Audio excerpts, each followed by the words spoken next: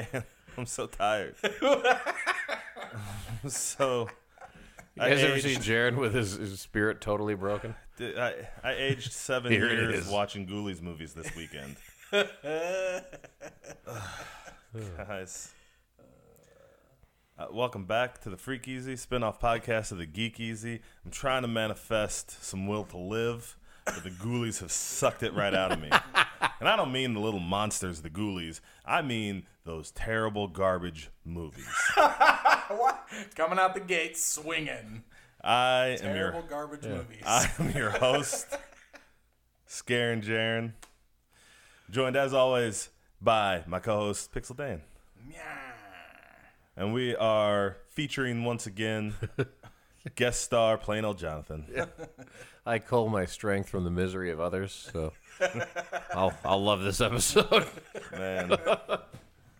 So, normally I try to keep my reviews even-handed and try to come at them from like an objective place. Even when I'm like a fan of something, I like to try and be excited, but also acknowledging of any shortcomings or Sure. And I know that the Ghoulies franchise has like a cult following and fans out there. I'm not sure how. Yes, but if you're one of those people, I'm just warning you, this is your jumping off point. Like, this is last stop, because I'm about to spend look down at the runtime for this episode. I'm about to spend that long railing these awful movies. Every bit of them? Nothing bit of them. Yeah, I firmly believe every reference you've seen to the cult following of the Ghoulies is just lazy writing. Like, people who are like, I'll fill out this thing for this internet article, and I guess people have heard of this movie, so some of them have to like it, right? Yeah, it's got a cult following. I had 7 responses, and 2 of them said they enjoyed these movies, so that's a cult, right? I would say so. The Ghoulies. My memories of the Ghoulies, I had never seen the Ghoulies, despite my horror fandom. And I can't even tell you why I never saw the Ghoulies. I absolutely remember seeing that box. Mm-hmm.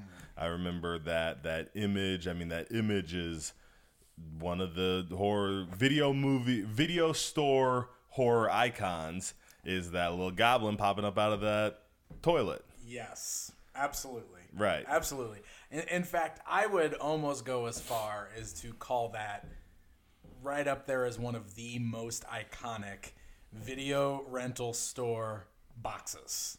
Like, to me, that's just like, we've had so many conversations about,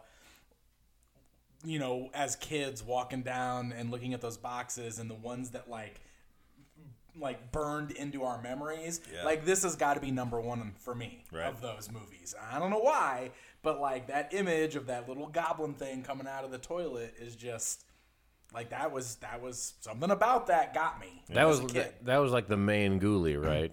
Was that like the ghoulie leader? Bald one, which I remember which one it was. Yeah, did they have names? They had to have names in 3, didn't they? When they were wisecracking. I don't think they did. They really? I don't know if they ever said names. Yeah. And they did definitely treat him like the leader in that one. But I have a theory, Jared. I think you have seen all of these movies before. I think they're just repressed memories. Because there isn't a reason you would have watched all the other things you've watched and never these. I think young Jared just locked these away somewhere, never to surface again, and then Dan ruined that for you. It's entirely possible. This might be why I'm so mad. I mean, I've definitely seen worse movie. I mean, The Room is a worse movie than the worst Ghoulies. The Troll 2 is like an objectively worse movie. So like, what about Troll 1? No, actually, Troll 1, we'll get to that. Okay. We're going to do that one day. That's a different podcast. Yeah. It's a different podcast. I've never seen those. It's fine. Troll 1 is fine. Troll 2 is awful, but it's better than Ghoulies 4? We'll discuss that. It's No, it's definitely not better than Ghoulies 4. That's my point. That's just it's worse made. It's worse made. It's worse acted. But Troll 2. But the difference is that Troll 2 has The Room levels of cult fandom because it's so bad it's hilarious. Okay. So I think that's the difference that we're getting at here. Like objectively, those are worse movies, but there's some merit in watching how awful they are because they're hilarious. Like, how many times have we watched The Room? And Birdemic, and we always laugh at them. Like, those are movies that were made by crazy people who thought they were making real movies. No one in making Ghoulies 4 had a clue. Well, I guess that's your point then. Yeah. There you go. So, okay, what I did find interesting about Ghoulies 1, moving into Ghoulies 1, I found a little bit of backstory that I did find interesting. I had a real hard time finding much about these movies. Like, it's just not out there, which is another reason why. It's almost like they don't actually have a cult following. That's what I was just gonna say. I was just gonna say that. So our Ghoulies story starts with Charles Band, who is the mastermind of Full Moon Entertainment. Really? Yes. So these do have ties to the Puppet Masters? Absolutely.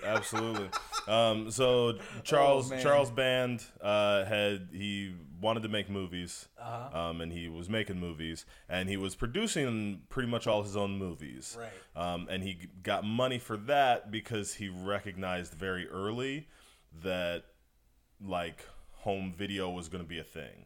So he started buying rights to all kinds of movies to release on video before studios or anybody realized that home video was going to be a thing. So he was buying up rights to movies for, pennies essentially, because they just thought it was found money. Like, you want to pay us what to do what? Cool. All right. That's amazing. So he had two different like Meta Entertainment and another one. He had like two video distribution companies that was funding his movies essentially. Sure.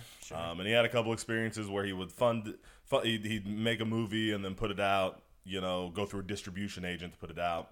Felt like he was getting ripped off, so he decided he wanted to do his own distribution company, and that was Empire Entertainment. Okay. And Empire Entertainment, the first movie he made with them was Parasite. The second movie he made, was Ghoulies. And that was the one. Actually, I think there was a couple. I don't think it was the second one, but it was the first one he made that was a success for Empire, and they made a lot of money off Ghoulies. And he says stuff like, Ghoulies is why I've been able to have my career and what has funded me and why I've been able to be so prolific in making that is crazy movies. I never would have expected Ghoulies to have that sort of a story for somebody. Right. Yeah, who's this guy again? Charles Band. Okay. He owns Full Moon Entertainment.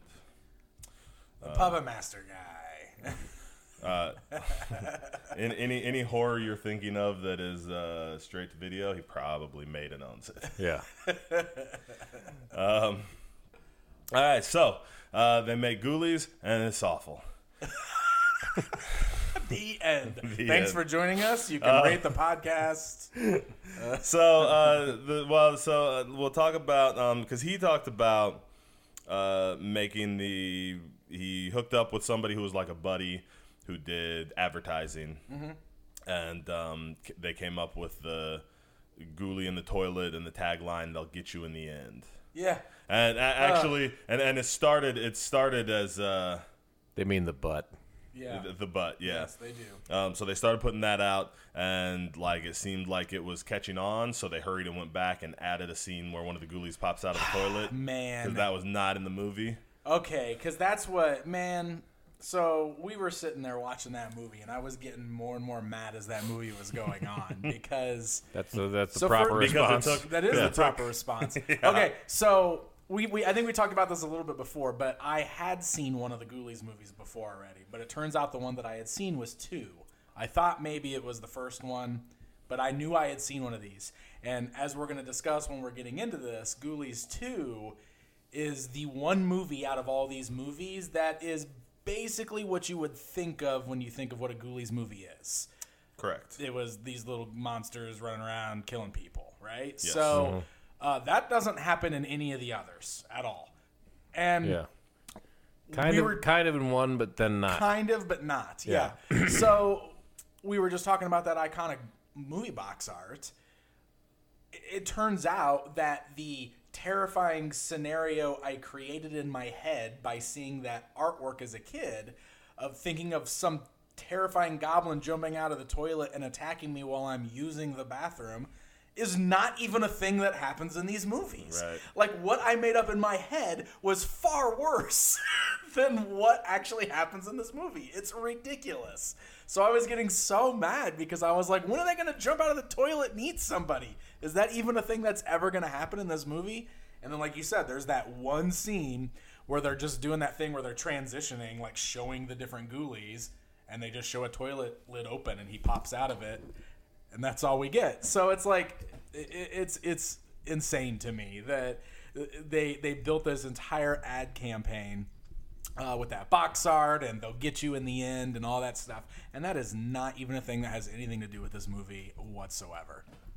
My microphone is getting ghoulied. Your microphone is getting ghoulied. It's falling over right now. Yeah, the first two movies too, and I watched them on Cinemax, the streaming service they have. Yeah. And they're not even R-rated, which is what caught me right away. Yeah, the as first two very are PG-13, bizarre. Yeah. Especially for that era.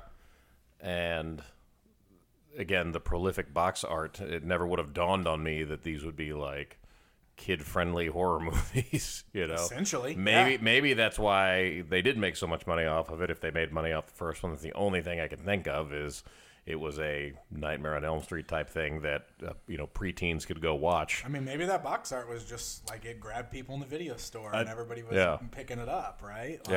Well, in the video store, this had theater. This Ghoulies 1 got a theatrical release. Well, that's true. It did. Yeah. So like they came to the theaters, and Charles Band, I heard tell the story that he was like, they released it on Friday, and he sat around kind of chewing his nails all day Friday, and started getting good reports from Friday, and like right away he was in like the $1 million range or whatever, just in New York, whatever sample he had, where he was like, okay, well, it was good enough news, like his weekend couldn't fail. So he went on vacation that weekend and just went and did some stuff with his family, just ignored it, came in Monday, like ready to have, excited for the day. Right. And they said he walked in and, the secretary or whatever, she's like, oh, it's bad. And he was like, what are you talking about? It can't be bad. And she's like, no, it's bad. Whoever's waiting for you. So he goes into the room, and he said the desk is just piled with hate mail from all parents who are trying to potty train their kids. Who were and it was all just hate mail from the ad campaign.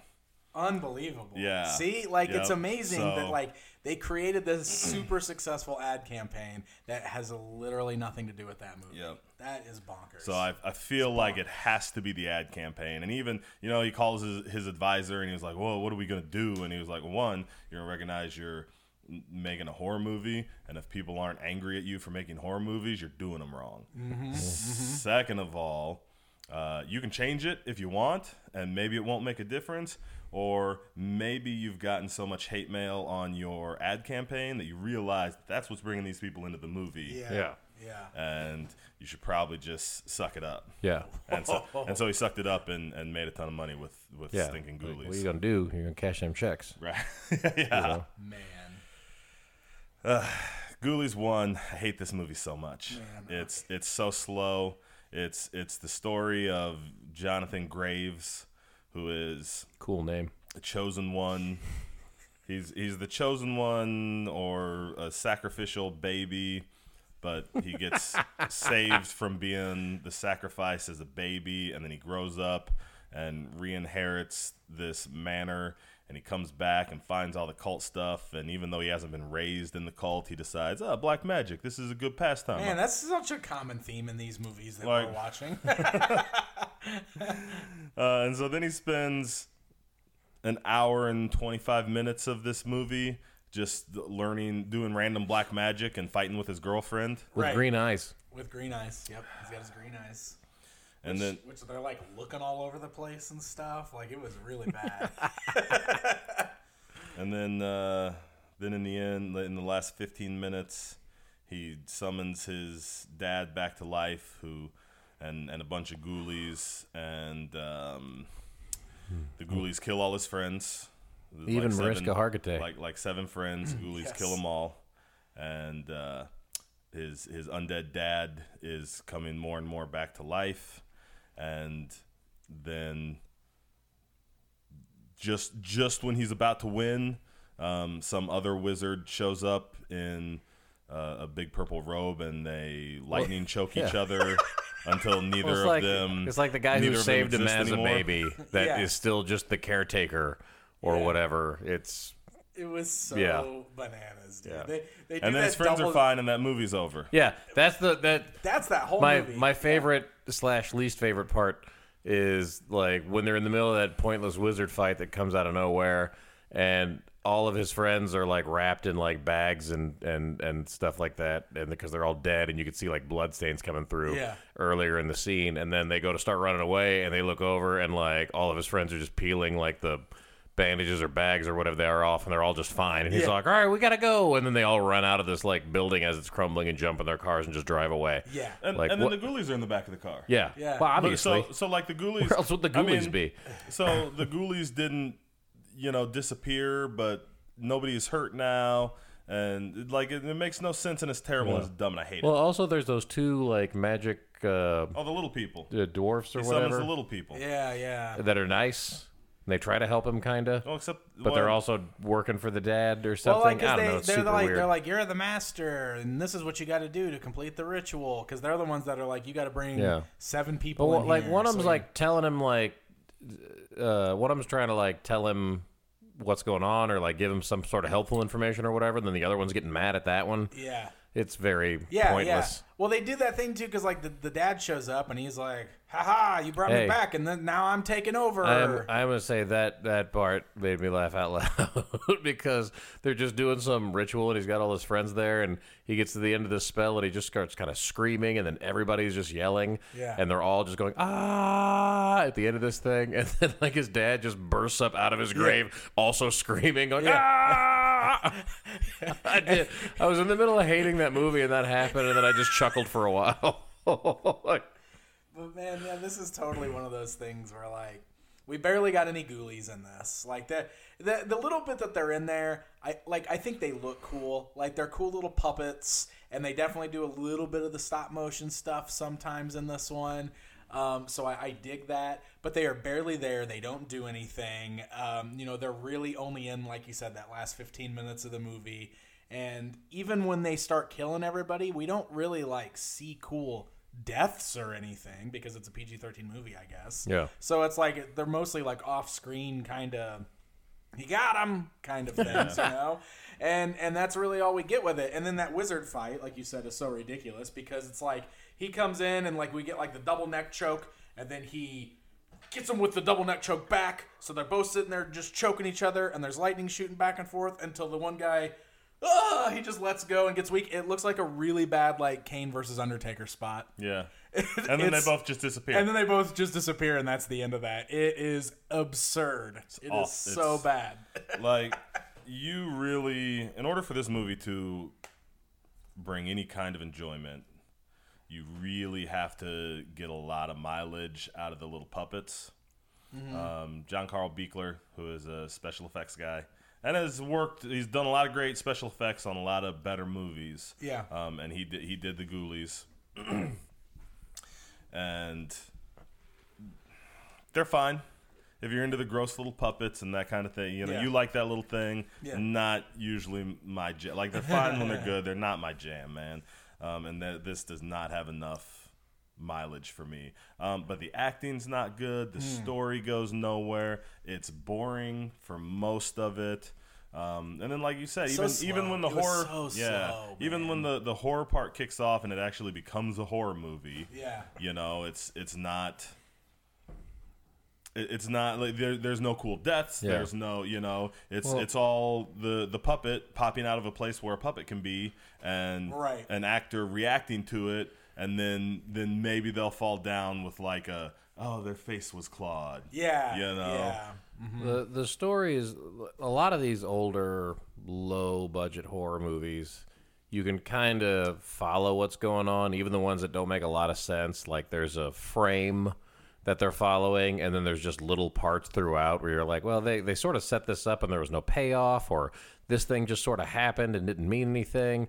It was all kind of confusing, but at least there is an overall point that you can see what they were going for. Right. This one is just a series of those moments that don't make any sense. And that gets progressively more pronounced through the franchise. Like, if you think one doesn't make any sense, you just wait. Oof. Yeah. You know. And try to tie them all together. Yeah. Good luck. So that was Ghoulies 1, 1985. 1988, we get Ghoulies 2. Yeah. Another Empire Entertainment production. Okay. They will and actually one of the towards the end of Empire Entertainment,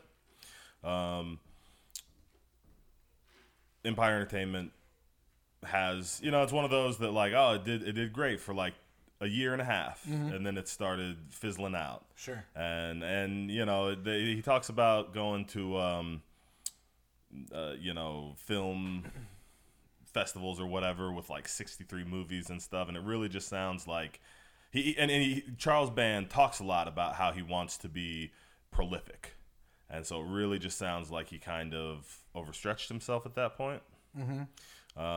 Because after Ghoulies 2, not like directly after, but after Ghoulies 2, Empire is going to go bankrupt. Okay. And one of the things he does to try and save Empire Empire Entertainment, whatever it is he sells the Ghoulies franchise. He sells the rights. Oh, okay. So Ghoulies 2 is also the last one he's involved with. Okay, all right, and that makes sense. Yeah, obviously seeing 3 and 4, because 2 does feel like a typical like horror movie progression as far as like sequels go. Like, even though it sort of abandons the occult stuff pretty much entirely, right? And they just like, well, you know what? 2 feels like they decided that it was time to focus on the thing that was driving the first movie, right? Which was the little creature popping out of the toilet. Yeah. So they were like, well, this movie should probably just focus on these little guys, because this is obviously what people care about. This is what people want to come see. And this movie, being the one that I had already seen, is exactly why I expected all these movies to be just like this. Because for what it's worth, I do think this one's more fun in that aspect, because we get lots of... So, like, they're at a carnival in this one. Like, that's kind of, like, the main setting for this movie. Like, they don't really explain, like, why the Ghoulies are running out on their own. Like, didn't they... Like, there was, like, a guy that tried to... In the beginning, there's a guy, he's got... I don't know if he's a preacher or something like that. Yeah, he's a guy. I think he was a preacher. And he's got, like, the 3 or 4 Ghoulies in a bag, and he runs into a mechanics where they just shop. have an open barrel of like acid. Oh, yeah. Highly toxic solvent. Toxic solvent. Yeah. And I forgot about that. Yep. And he throws the bag into the solvent, and he thinks he's won. Then the Bat Ghoulie comes out of nowhere and flies at him, and he falls into the can and dissolves immediately. Yeah. But then the other 3 Ghoulies just crawl out of it. Yeah, they just get out and they're fine. Like, we're good. Yep. And then they hitch a ride on a semi truck that's heading towards a carnival. Yes. So that was the setup to why they're at this carnival, and like that's where we meet our main characters and everything who run this. It's like one of those like horror fun houses that are at a carnival, which I love because like they're pulling it on a semi, like you would for a carnival setup, but then like when we actually see this like horror funhouse, it's this gigantic multi-room, clearly a set piece for a movie. Definitely would not have fit on the trailer of a semi. Right. Like it looked so permanent and like you know what I mean? Like it was cracking me up. But like that's the whole thing. Sure. So like there's this like funhouse horror, like House of Horrors kind of thing, and the Ghoulies just decide they live there now. Yeah. Basically. Yeah. And for whatever reason, the guy the corporate. Yeah, there's like there's like a corporation bought this. Yeah, there's a bizarre amount of drama in this movie, or at least attempted. This corporate fat cat, D-bag shows up. Like he's such an '80s like cliched villain type. He just shows up in this. Just a total Brad. Yeah, total Brad. and he shows up and he's like, oh, if this attraction doesn't make money this year, it's out of the place. I'm gonna replace you with a bordello show or what's he call it? A boudoir show. It's some naked ladies is what he intends to replace it with. Yeah, just like every carnival. Yeah, right. Yeah. It's ridiculous. So the thing I will say about this, this is the only one that feels like a horror movie. It does, yeah. That fits that horror, because the Ghoulies are on the run the whole time. Mm-hmm. They kill a couple people before their rampage. They hide the bodies, and you know what I mean. Yeah, I mean we actually get to see some fun like death scenes in this. Yeah, one, like we get to deal with like. Well, if you're willing to suspend the disbelief that there's a real bladed pendulum in this carnival sideshow, or that their electric chair might actually accidentally electrocute somebody. Exactly. Like then we get some fun death scenes. That guy's tunes totally ate it, man. Dude, he lost his tunes. I was so mad about his tunes. He was very upset. I like when they came back the next day. Yeah. Looking for their friend still in the funhouse and also his tunes. Yeah, like they left him overnight. And they're like, he's still in there. We got to go back in. Like, what? No. And he was the nerd friend that they didn't even like. They show back up. And they're like, oh, we know he's in there. Yeah. We left him here last night. What do you mean you left him here? Well, when that old guy gets electrocuted, that was another one that at least gave me a chuckle as we were going through. And then they had, because the main kid who was running the funhouse was like his nephew, so he was super upset when his uncle died. And then they had a couple of I can't even remember all of them. They had some other reveals throughout the story where I just felt like they were really going for that drama touch, except they had a bunch of people who can't act for nothing. Right, like the main girl has this story where her brother and her used to do like a high wire act, and then her brother fell and missed the net, and so now she's afraid of heights. And then at the end of the movie, she's got to overcome that and climb a Ferris wheel or something. Dude, climb the Ferris wheel instead of just turning it on so that it can bring the things down to you. Like for real, what was going on there? So do you remember also when the Ghoulies popped out in the funhouse at one point and gooed up that dude and that chick while they were making out? Oh yeah. For no reason. And then nothing happened. Yeah, they were just like gooed together. Yeah. And just like, stuck. And then they just walk out of the funhouse all glued together. Like, what was that? And nobody says anything. Nobody's like, oh, there's a gremlin that gooped us together. What's This is also the movie where they high-fived after doing something like that, remember? Yeah. Because people were like cheering them on and stuff. Yeah. And they were like, yeah, and they high-fived. It's like, oh, good. We're doing that, I guess. And it almost felt like they were trying to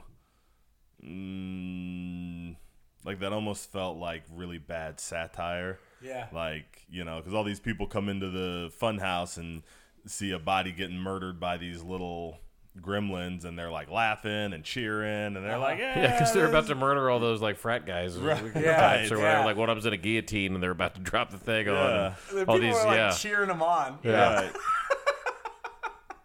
And it just has that, and then they're like, two of the Ghoulies like high five, and it just has that it leaves a bad taste in my mouth. Yeah. You're not clever. You're not clever, Ghoulies makers. Well, for Ghoulies 2, you. they really wanted to scare you, but they also wanted to make you think. And they wanted to tug at your heartstrings. Yes, that's what They were really going all out for Ghoulies 2. I mean, I think they really thought that. for sure. And it makes me mad. The one shining star in that movie. No, shining star is too much. Discount Tori Spelling? The one Tori Spelling's uglier cousin. Whoa. Yeah. No, Phil Fondacaro. He was the Sir. He was the little person who was like a Shakespearean actor. Yeah. That character was dumb, and that character didn't do anything that mattered except get almost eaten at the end.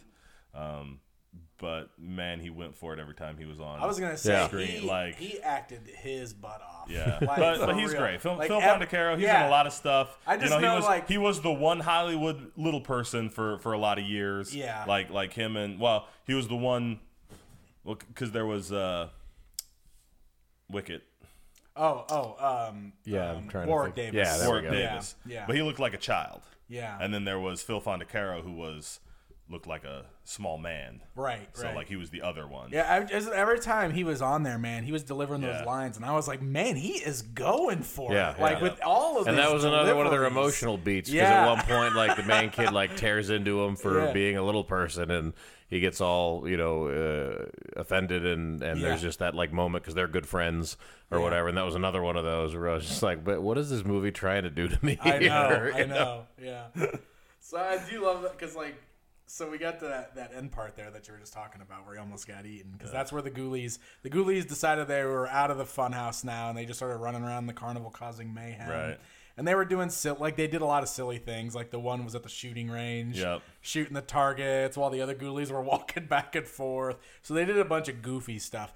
But like what ultimately ended up happening was they summoned a Ghoulie eater, like a big Ghoulie that ate little Ghoulies, and so he just like spent the next 10 minutes of the movie just slowly walking around the park with his big flipper feet. Yep. And then grabbing a Ghoulie and eating it.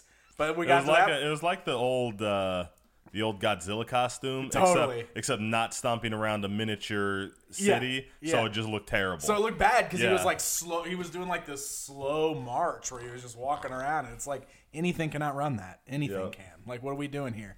But that was what was. It was so funny because like he thought that he eats three of them. And then he sees Phil Fondacaro and thought he was a Ghoulie because he was little. Yep. So he tries to eat him. So they have to save him from the Ghoulie eater. which they do by putting a Molotov cocktail in a little gorilla costume. Yes. Oh my god. And they light it. They have the wick or the fuse, whatever, sticking out of the eye, and they light that on fire and just throw it out the door. And the Ghoulie eater's like, okay, cool, and eats that, and then explodes. It was so ridiculous. As so Ghoulie bad. eaters do. Oh my goodness. We did at least get a. They got the CEO guy. Yes. They got him in the end. They actually did the toilet thing. Yep. So the one they Ghoulie, mean butt. Yeah, the one Ghoulie that didn't get eaten by the Ghoulie eater because he had vanished at some point and we didn't never see him again. So it turned out that he did the little popping out of the toilet thing and ate the CEO while he was sitting on the toilet. So we actually got that scene in this movie, which I love too because they do the bit where the Ghoulies start attacking random people and are just killing people and whatever, and the guy starts freaking out and he's walking away and he hears some parent going, "We're gonna find out who owns this place and we're gonna sue him and then we're gonna kill him." And so he does the tries to sneak back away and put his sunglasses on and walk away. And so when he walks away, he walks into this trailer or wherever there is a bathroom, and he's sitting in the mirror going, "It's gonna be okay. It's gonna be okay." Like he's panicking and trying to get out of there, and then he just stops and is like, "Oh, I better take a dump real quick." I guess. I know. So he just, at the most awkwardly timed going to the bathroom moment possible, he just decides he's going to go to the bathroom, and then lo and behold, gets it in the end. Also, they don't even give it to us really because he's in the bathroom looking in the thing and we see the ghoulie pop out behind him. Yeah. But he doesn't see the ghoulie. Yeah. So then he goes to sits down. We just know the ghoulie is in there. Yeah. And then they do like the pan away and we hear him scream. Yeah. So it's not even like we didn't even get to see it. But, right. But they did it. That's all I needed to see from that one. No, if you're gonna give it to me, man. I want to see sphincters tearing out, intestines stretching across. This movie was PG-13, man. They couldn't do it. Yeah. Don't worry, the next one's rated R. Yeah, for all the horror reasons. So, Ghoulies 3. Ghoulies go to college. Go to college. Yep. So this is I was looking at the ratings. I was like, why are these all PG-13? And I got to 3, and I was like, oh, 3's rated R. Okay. Oh, 3 is Ghoulies go to college. I know why 3's rated R. Yeah, we did the exact same thing. Because I was like, hey, this one's finally rated R. Oh, wait. Yep. It's not rated R for the killing. Yep. We're going to see lots of movies in Ghoulies 3 is the one where they're like, what if Porky's was a horror movie? But also, it's not really Porky's, and also, it's definitely not a horror movie. Yeah, that's totally what they were going for. They nailed it. Yeah, nailed it. Yep, got it. So, Ghoulies 3 is the first one not under Charles Band and Empire Entertainment. Vestron Video made Ghoulies 3. All right. The Vestron Video? The Vestron Video. And this is 1991. This one did not get a theatrical release. This one did not get a theatrical release. Yeah, this was direct-to-video. Mercifully. Direct-to-video, man. So, I'm gonna say some things about Ghoulies 3 that sound positive. So I want to be clear before we start. Okay. This movie is bad. Do not watch it. I mean, we laughed a lot. I was when gonna we say, watched but it is more of the fun bad. It is this movie is the one that maybe touches that like fun bad. So bad. I like it's not so bad it's good. It's just bad. But it is almost a little fun to watch. And every single second of this movie is surprising. Yeah.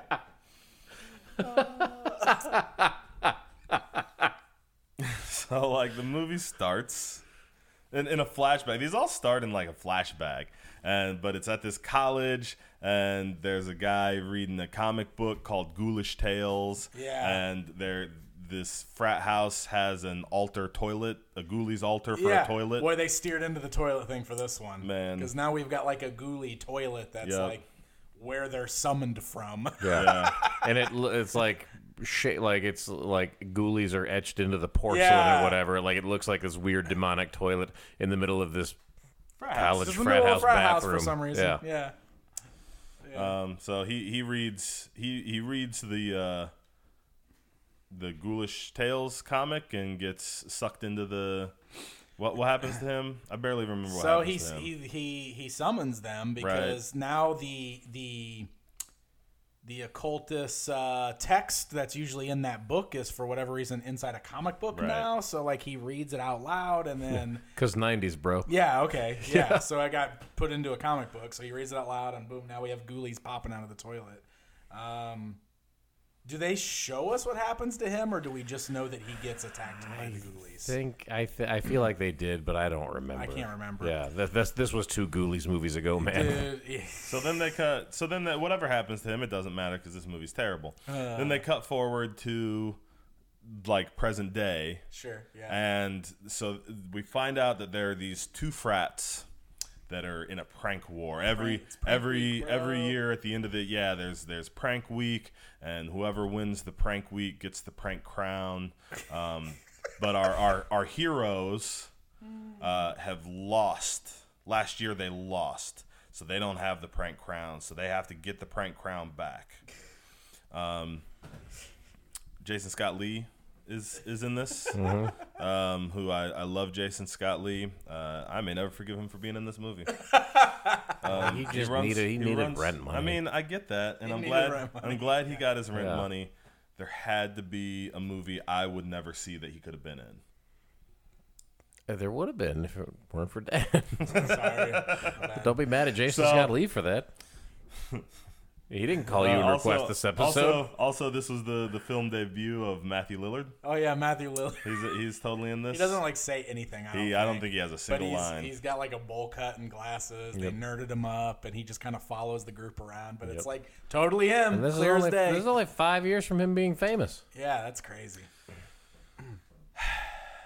So they embark on their prank week, and we see a couple pranks, and it's bad. And everybody cackles and giggles, and it's one of those, there's a thing in these college movies where it's kind of like you suspend your disbelief a little bit. Like, did these guys ever go to class? Did these guys ever, how did these guys not get disciplined and kicked out of school? You just kind of accept that. This is just, a little beyond, they're just, cackling and giggling. They're like the hyenas from The Lion King, man. It's ridiculous. It's so over the top with the prank stuff. Right. And it's also got all the stereotypical college stuff from these movies. Like the dean is the bad guy.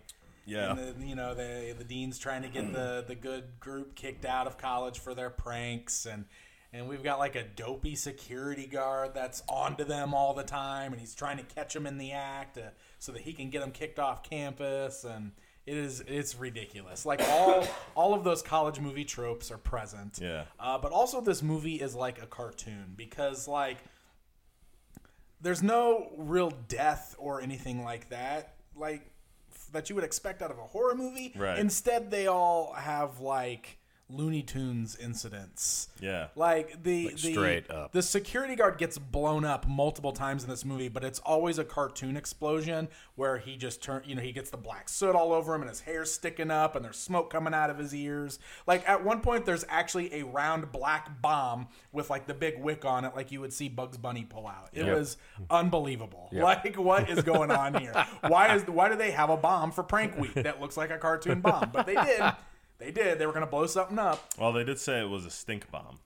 Okay. Yeah, that not better. No. Yeah. Also, no, not what I'm saying. Yeah. But I don't know why I defended that movie. I'm sorry. I'm sorry, Dan. But I guess the thing we should really bring up is that the Ghoulies in this movie, they now talk. Yeah. Well, I read the synopsis we knew instantly too. I remember watching, and in that first scene when the guy back in time summons them, and they pop out, and they're like, "Oh, look at this guy! Didn't know we're gonna get him in the end." That stinks. They're instantly making toilet puns, and I just went, "Oh no!" That's what we always did. I read the synopsis before I hit play, and it said your favorite wisecracking little monsters are back for this one, or something like that, and I went, "What?" What does that even mean? Somebody wrote this and never watched the Ghoulies 1 or 2 movie. Yeah, and then, like you said, that first scene, they pop out, and I had the exact same reaction. I was like, oh, no. Yep. So now we're talking and laughing and making terrible jokes, and the puppets look a little bit worse than before, and they're a little bigger. They're now. very Three Stooges-y also. They do so many Three Stooges jokes. They are just shy of doing the nyucks, but they're banging heads together, and it's so dumb, man, it's so dumb, so dumb. Then they get dressed, and they're being controlled kind of by the dean. Yeah, because the dean gets the comic book, and stays up all night reading it. What's his name? Dean Ragnar. Dean Ragnar. And actually, he's not a dean; he's a professor. Professor Ragnar. Yeah. Like that guy wasn't bound for evil. For real. And he's just using them he's just mad about the pranks. He got pranked in one of the early scenes. Yeah. And he's just mad about that. So he's really just using the Ghoulies to go and he wants them. Okay. He keeps sending them off to do stuff to the essentially to go kill the frat. Yeah. Except they never do anything. Nope. They don't interact with the frat at all. Yeah, it's crazy. Like they go and cause mischief so that the frats all think each other's doing it, but they don't ever actually like start murdering these kids or anything. I feel like they've been commanded to. In every one of those scenes, it was like go to the frat and get the kids, and then they went and instead they drank all the beer and destroyed the stereo. Yep. And then the next time they went and they spied on some people having sex, and then the next time they went, they spied on girls in the shower, and like that was all they did. It was like just progressively like, well, I sent them to go kill this frat, and instead we just got to see him see a bunch of naked girls. Right. And that's what we did. So, this is also... I'm so mad about this movie. Because it seems... And I've said this about The Room, right? That it seems like a movie... Like, it does not seem like a human could have made that movie because there is just, like, a fundamental misunderstanding of how things work. Yeah. And I felt that... It's like when you program like the internet to write a book for you or whatever. Oh yeah. That's totally what this feels like. Because like there's. I wrote an algorithm to write a Ghoulies movie. Right. Because there's that scene for like, and that scene goes on for like 20 minutes. Like there's that one couple having sex, and they keep coming back to them having sex, except. Like one time they're doing it on like an exercise bike would not be possible. Doesn't make any sense. One time they're both fully clothed. Yeah. They're both clothed the whole time. One time they're like just on a treadmill. Yeah. Then when they get into the bed, like they finally get into the bed, there is no way what they're doing could be. Yeah. Like there's just they're just not. Their reactions are obviously supposed to be right. sensual, right? But their positioning is wrong, and they're not saying things that it's just. It is so ridiculous. And just remember that dustbuster from later on. Dude, but he doesn't have one of these. Yeah. What are you using the dustbuster for? Oh my god. Oh, this movie, man. What the heck? Yeah, so those jokes are most of this movie. Yeah. There is not a lot of Ghoulian going on. Like, basically, the Ghoulies pop in and out wearing their dumb outfits, their dumb 90s outfits that they put on, and they make a couple Three Stooges jokes, and they spy on the naked girls, and that's really all the Ghoulian that we get in this movie. There are way more just gremlins in this movie, and not like gremlins like the movie Gremlins, like the concept of gremlins, just these tiny little creatures that run around and break stuff for no reason. That's basically what's going on. So we get like the one, like, okay, so there's a couple kills, like they do get the girl in the shower, like they plunge her in the face. They her in the face, and they stretch her face. They stretch her face, and then it snaps her back, and she's just dead. Yep. There's the librarian that they pull her tongue out. Oh, and they just wrap her tongue around her. Her tongue stretches and then wraps around her and strangles her. Yeah. Yes. So, like, even the couple of actual scenes where the Ghoulies killed people, it was still a cartoon. Yeah, there were cartoon cartoony. deaths. Yep. So it was ridiculous, man. Bad. This movie was so dumb. So when we do finally get to the end, so and I have I espouse the theory that I would almost still believe that this movie started out like maybe they shot half of a college movie, college prank movie. Yeah, like half of College Prank 91. Yeah. Right? Like, and then somebody... I want the box to actually say that. Like, with a laugh spelled out and everything. And then we'll have 2 for College it. Prank 91. And they were just like, this movie's terrible. Let's make it worse. Yeah, let's add Ghoulies to it. Yeah, Well, I remember we were watching we bought this franchise. Might as well tack it on something. We got towards the end of that movie, and Jaren was just like, wait a minute. Have the Ghoulies interacted with the main characters at all? And they hadn't. They hadn't. At all. And we were kind of like, we were coming to that realization that we never saw the Ghoulies and the main characters on screen at the same time, never interacting with each other, never even mentioning each other. And so Jaren was like, I almost wonder if this is like 2 different movies that they stuck together. Yeah. But we did get some interaction with them finally at the very end. But like, man, that is such a... Well, and even it's like a theory that's so believable. Well, for sure, because they have a bunch of scenes with Dean Ragnar, or Professor Ragnar, where they just teleport in to just his office, and it's just them. Yeah, and even to the point, like the girl they kill in the shower, she's not in it. She doesn't have any scenes with any of the rest. She's not like one of the main characters that, you know what I mean? She's not in the rest of that movie. Well, she was in some other stuff with the main characters. She was the exercise girl, right? Yeah. Wasn't she the one with the exercise bike and everything? Was she? I think she was. That was her.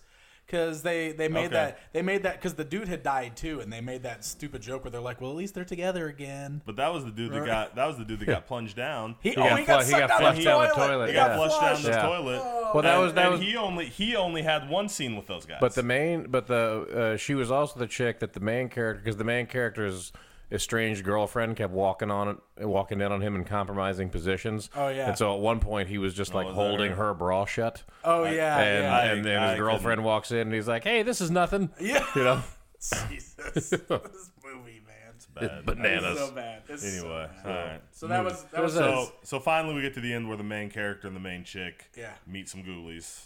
And they find out that Dean, because they go in to talk to Professor Ragnar, and who is insane. Also, Professor Ragnar is Kevin McCarthy, who is another, like, I saw his name come up in the credits. I'm like, oh, I know who that is. And then I went and looked him up, and I'm like, oh, I do know who that is, but that's not who it's not who I pictured it being at all. Like, you've seen Kevin McCarthy and stuff, but you won't remember what. Correction. Other than You've UHF. seen Kevin McCarthy in everything. That dude don't turn down movies. I always recognize him immediately from UHF and the fact that I've seen him in 25 other things and can't tell you where. Yeah. Yeah. So they spend a few minutes. So like they run in, and almost immediately the dude gets a bookshelf dumped over on him, so that the ghoulies can grab the girl and shred her clothes. Oh, that's right. And then she's wearing a normal outfit in one scene, and then they grab her and carry her into another room, and then all of a sudden, the bottom of her shirt is torn off, so it's just like all midriff bearing, and her pants are now like shorts, and it's very bizarre. Yeah. And they're gonna kill her or torture her or something. And Ragnar is just down for this now, and he's totally villain monologuing her because, you know, the hero guy, what's his name? Hold on. Hero guy. Who cares, McGee? Yeah. Wes? No, he wasn't. Well, he had ordered the ghoulies to go and kill that guy specifically, and they hadn't yet. It's not even. But then they found He's not even listed. Yeah. Oh yeah, Skip Carter. Skip Carter was that guy's name. Yeah, the main guy and the girlfriend find the body of the tongue-choked librarian in like a sarcophagus or something. And freak out, and she's trying to call the police because there's been a murder, and that's when Professor Ragnar overhears it, and now is going to have the ghoulies kill all of them. Because she called 411. Yeah, by accident. Oh my god! And 411, that dude's like, this is 411. We don't do that. You need 911. And hangs up on her. She's like, there's a murder. There's a dead body. He's like, you called 411. We don't do that. Yeah. Okay. All right. Cool. So then the dean grabs her. But then he's totally just like explaining, I control him with this comic book. Like she's tied up and screaming. He's like, I control him with this comic book. They do whatever I say because of the words in this comic book on page number 28. Like, all right, man. And then he immediately, like, something happens and he drops the comic book. So Skip runs over and grabs it. And then controls the ghoulies. Yeah, he's like, ghoulies, get Professor Ragnar. All he does is hold the book too. Like he grabs the book and he's like, get the professor. And they're like, oh, okay. And they just go get the professor. Justified only a little bit because they had definitely done a handful of scenes where they were like, we should just kill you.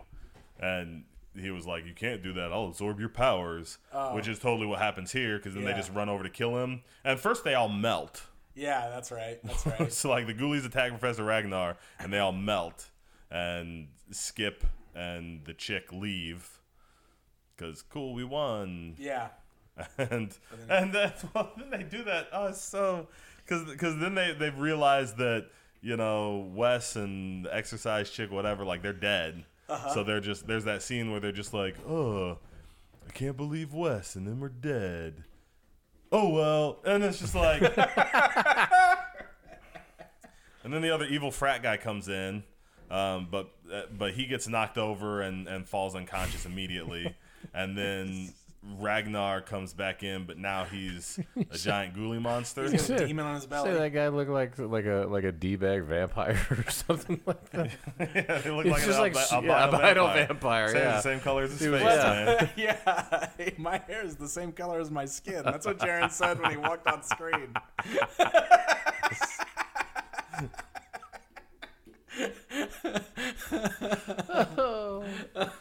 So Ragnar, belly monster Ragnar chases him upstairs. Yeah, the professor runs in with his giant ugly Quato. Oh, that's right. He's got a Quato. Yeah. It's just freaking out. And he chases him upstairs to the throne, the altar toilet, and they flush the comic book, which immediately sucks him in, and it's over. The end. Mm-hmm. Like Ghoulies went to college. This movie, man. Well, but, I can't you forgot because then the rest of the frat comes in to proclaim that they won. We won Prank Week. We won and Prank so, The judges picked us. Yep, the judges. Yeah. And so he gets the prank crown back too. So What a hero. truly a banner day in the life of this What a character. hero. Oof. He got the girl, the prank crown. He got to kill his professor. I can't believe this movie was a thing. I hated this movie so I much. can't believe it. You hated this movie less than you hated the other three, maybe? Yes. Yeah, that's gotta be. No, actually, I probably hated the second one the least. That's how I feel. Like The second one is certainly my favorite of the batch. It was for sure. Like I got more joy out of 3, but also you guys are totally right. but yeah, like all the joy I got out of 3 was just the stupid, the idiotic humor. The I can't believe they made that joke. The why are the Ghoulies talking? So here's the other thing. Here's the other thing about 3. It's not rewatchable. Like we're not gonna laugh at any of that stuff. It wasn't watchable. Well, I mean, that's what I'm saying. But I mean, like all the joy that we got out of watching it, we're not gonna go back and get that same joy. We've seen it, you know. Yeah. Like it's just not. Like that's not going to be there a second time. And I can offer it's you just going to be boring. And I can offer you some semblance of proof for that too, because Jared came over and watched the last half hour of it again with me before I got to 4, and he got nothing out of that last half hour. No. So I kept going. Okay. I'm not supposed to laugh at this. I'm sorry, sir. No, I watched it bad. one time, guy. Like you enjoy it, please, but I've already seen it.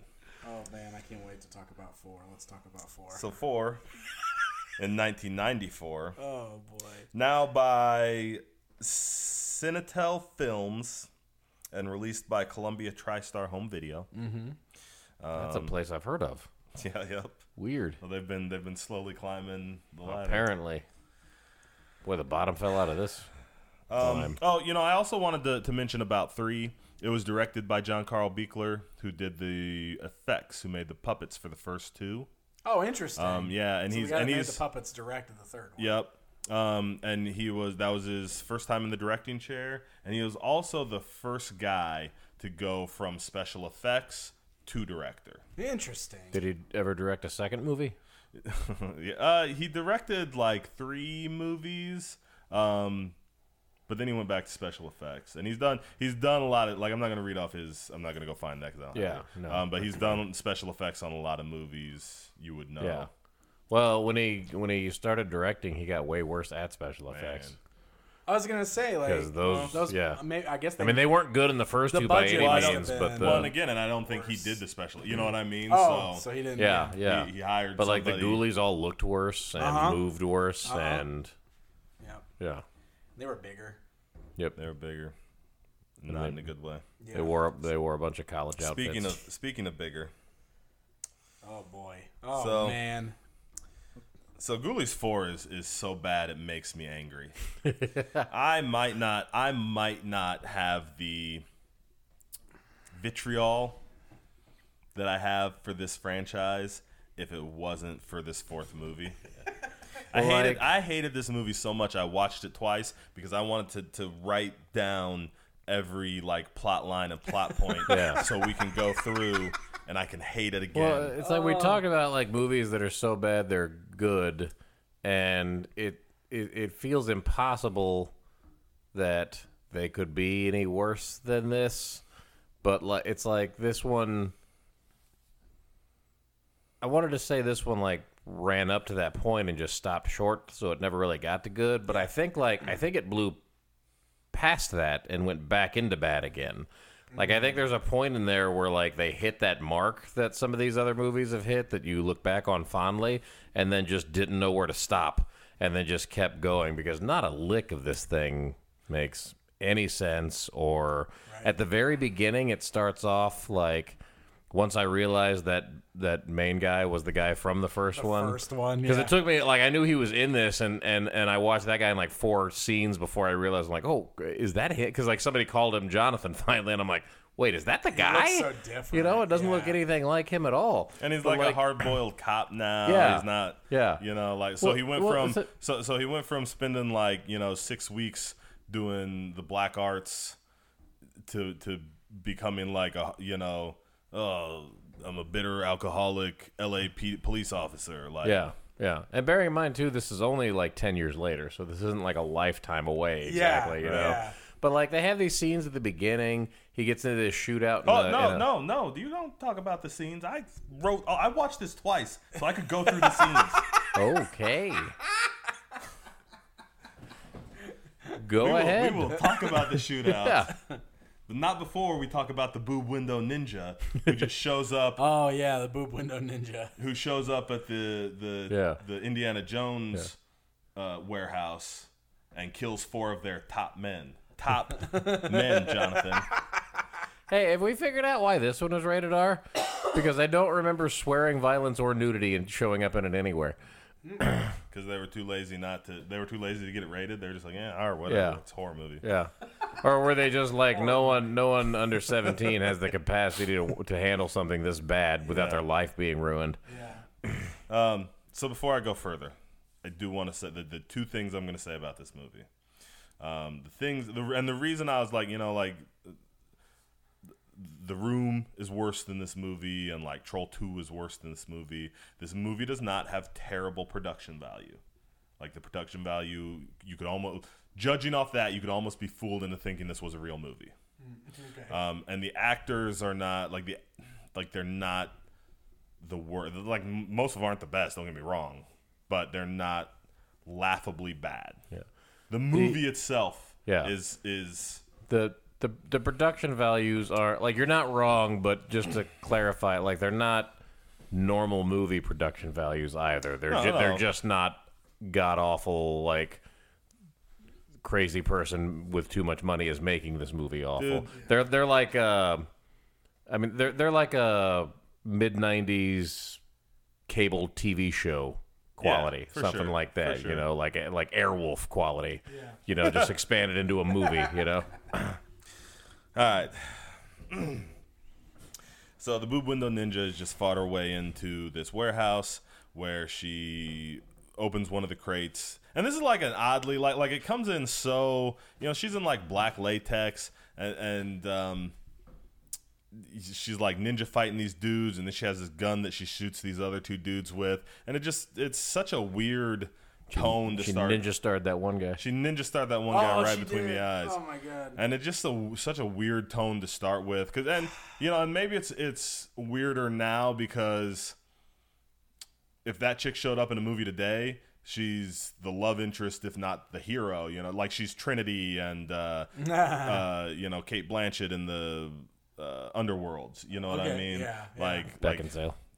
What? Beckinsale. Kate Beckinsale. Yeah. Oh. So like,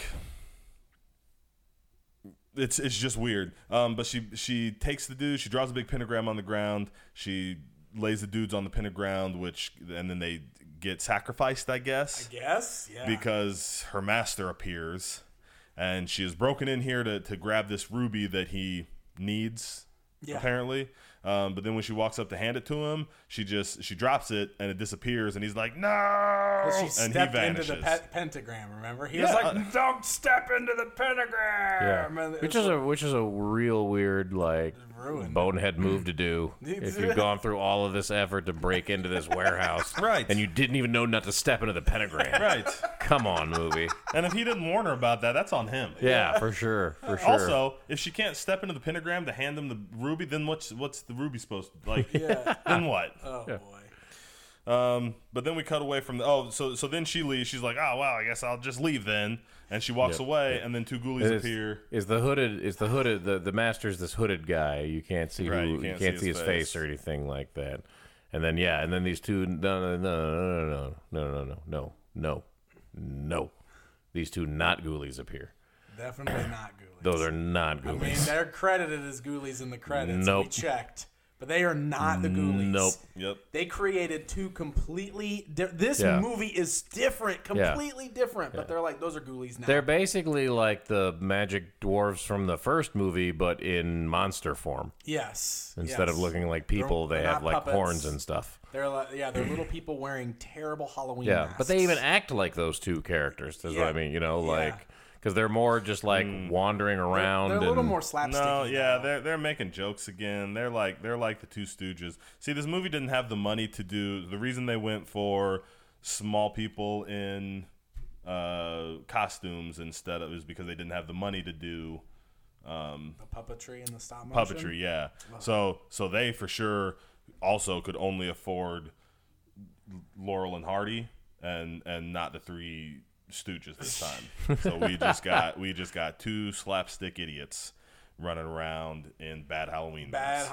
Like literally look like the rubber masks you could buy for Halloween, because they're like the mouths barely move when they talk, and like you can just see like their normal like eyes underneath like the cutouts in the eye holes for the masks are so bad, prominent. Like you could just see it's awful, man. It's awful. And Boob Windows Master is named Faust. So we're just not gonna give it a name or come up with Faust. He was the devil once, right? Perfect. But then we cut over to Jonathan.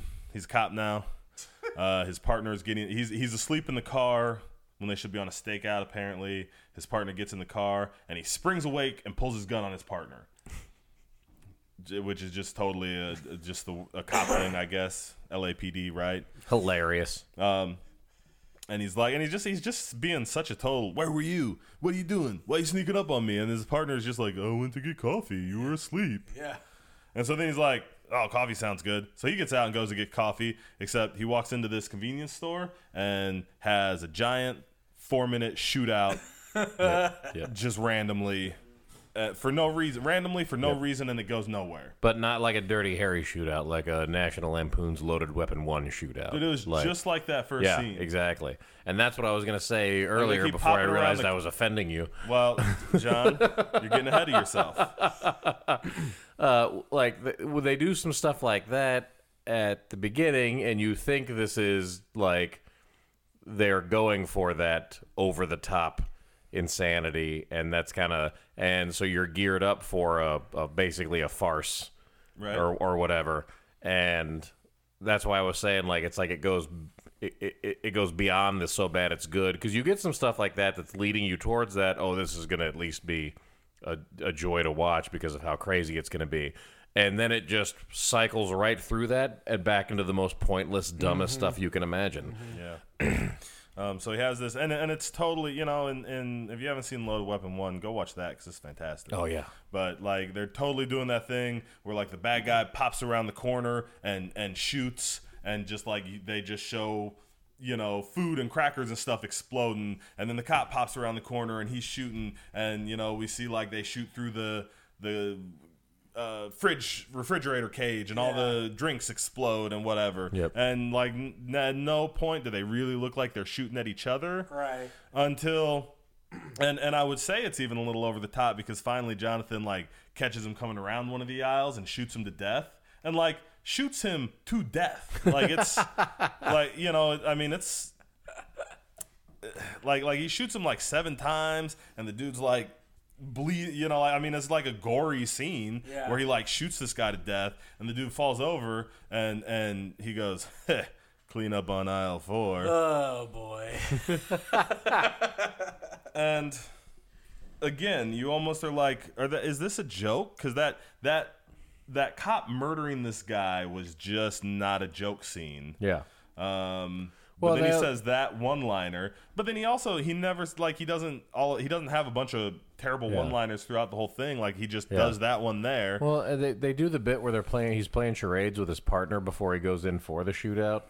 Like he's trying to get his partner to call for backup, but the guy's at the car, and so he's like giving him all these hand signals and like trying to get him to do stuff, and it takes the partner forever to figure it out. And then he goes to call for backup, and like the CB in the car isn't connected to anything for some reason. Yeah. So that's nonsense. And then the guy in the shootout has one of those double barrel shotguns that holds like 11 rounds because he just keeps firing without doing anything, and like blatantly, like you can see him fire 4 or 5 times in a row, and then all of a sudden he walks around the corner and is trying to reload at one point, and you're like, no, you can't. You can't have both. You can have one or the other, but don't tell me you got to stop to reload now when you just had magic movie shotgun a second ago. Like, you have no idea what movie you're in during this entire scene. Yeah. So, but then after he kills that guy, all the rest of the cops show up, and we meet Kate, who is his ex-girlfriend and his ex-partner and is his boss now, except they never commit to anything like calling her chief or captain or anything, do they? I don't remember them anyway. She's just like giving him orders, and he's like, that's the only reason I knew that she must have been his superior, is because she's like telling him what to do. But like, they never. But then and then when they get told about, there's a warehouse robbery, she immediately is just like, I guess I'll jump in and be your partner, and like she just starts following him around the rest of the movie. Yeah, it's dumb. So they go to check out the robbery.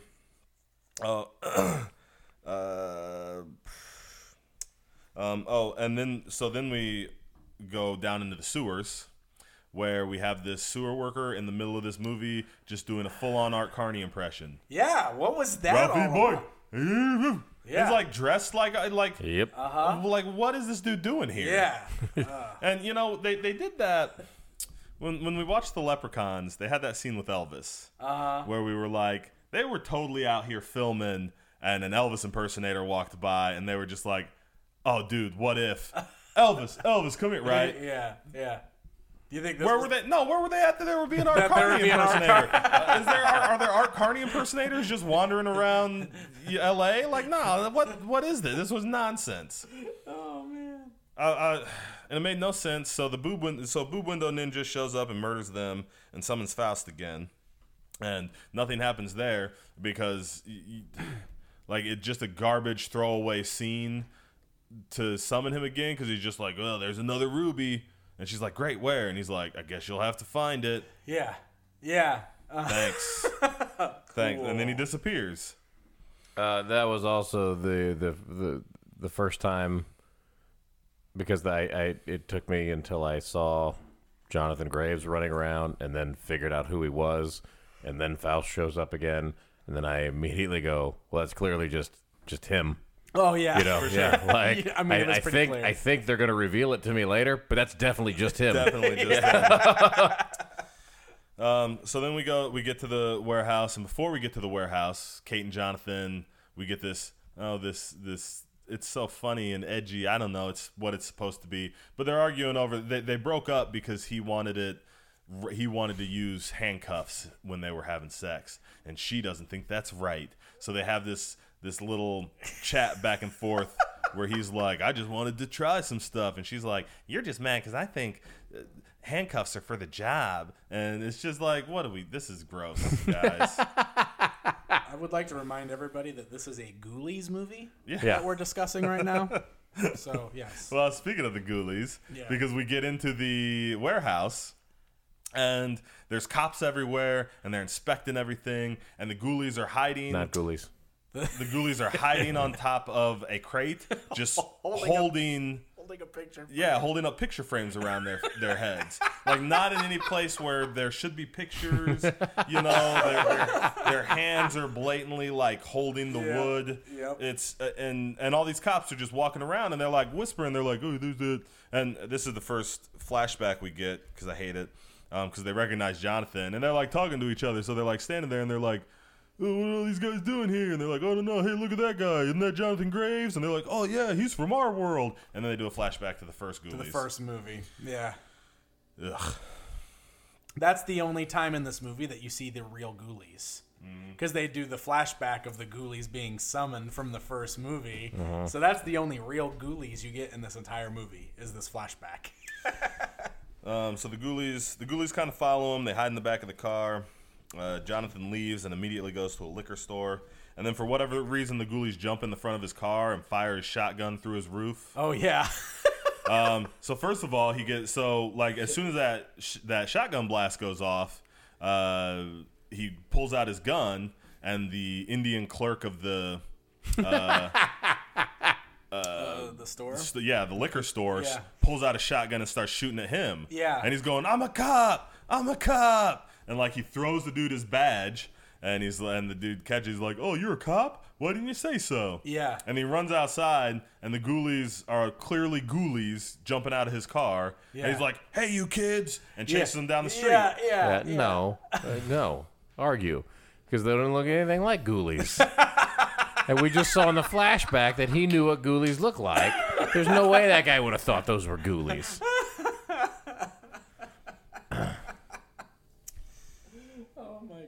This movie, what is happening? So the other cops show up again. Kate yells at him for being ridiculous. Boob Window shows up and starts seducing his old partner, Mancuso. Yeah. Starts seducing his other partner. And then he goes home and stares in the window. Just magically appears too, right? Yeah. Well, there's that like cutout of like a hot woman. Oh, that's right. And, like, yeah. He looks at it's like a cardboard standee. Yeah. And like he looks at it one time and it's just a cardboard standee, and when he looks back, it's her, and she's like, "Oh, don't you want to come with?" I don't even know what happens. Yeah. She says something to him, and he leaves with her. And then we cut back to so Jonathan goes home. Kate sends him home. Just go home. You'll be lucky if I don't have you riding a desk for 6 weeks after this. And they cut to that scene where he's like staring in the mirror, and like he grabs the ruby. Oh, because he's got the ruby on a necklace. I don't think we talked about that. Yeah, he's been wearing that. Yeah, like, he's got the other ruby yeah. on the necklace.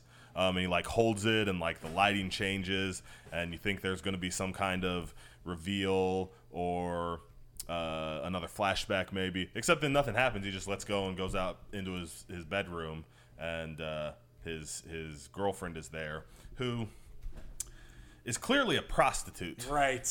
But they send like they won't just say, like they spin the whole movie, and I don't know if think they're being edgy or funny, because they keep like alluding, and to like the point like she says things like, like he's like, oh, I thought I'd get a little action, and she's like, I've been working all night already, and it's like, what? Yeah. Mm-hmm. What's I think he saying? She says something about one point about him paying her. Yeah. Unless you're gonna pay me or something. Well, like that. because he passes out. So, so he passes out. He's a drunk. He passes out, and then when he wakes up, she's like, well, you passed out, so I went to work. And he's like, well, I thought I'd get some, and she's like, oh, well, not unless you want to pay me. Yeah, it was ridiculous. But that's the thing, because he passes out, and then he gets woken up because Mancuso calls him and is like, oh man, I need you to come meet me at this warehouse, and he's just like, nope, and hangs up on him.